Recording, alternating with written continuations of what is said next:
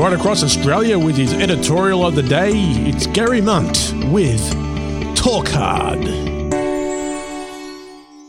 The war on the banks continues unabated. The socialist jihadists won't stop until each one of the big four lays crumbled in ruins, waiting for all the pinko lefties, greenies and cow-munching hipsters to dance all over it. The Banking Royal Commission has so far exposed bugger all except for one or two bad eggs that have been rotting the system. At worst, these isolated instances are no more than an administrative hiccup, and as hiccups go, they're more like half burps. If you look at a list of what the Commission has supposedly found, it looks more like a report of a naughty Year 9 student rather than a widespread and coordinated effort to dupe everyday working Australians of their hard-earned money while fostering an entitled culture that sees middle management and executives receive millions of dollars in bonuses for successfully deceiving its customers and squeezing every last penny out of them by all means that they see fit. So let's just take a closer look at what this so-called Royal Commission has found, shall we?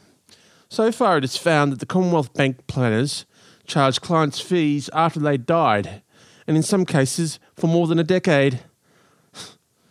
Turn it up.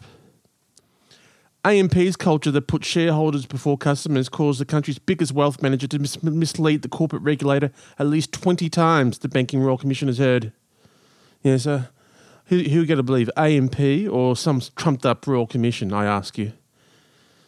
Senior members of AMP repeatedly intervened in an independent report produced by law firm Clayton Utz, which had been hired to investigate the wealth manager's fee for no service scandal.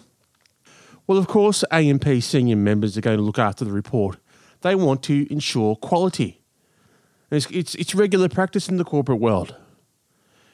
And finally, and there have been other revelations, supposedly, but forgery, fraud, false witnessing among some of the breaches within the National Bank. 1, 2, 3, 4. And finally, but I understand the Royal Commission continues, forgery, fraud, false witnessing are among some of the claims of breaches within the National Australia Bank's planning arm. So what does all that add up to? Not much, in my opinion.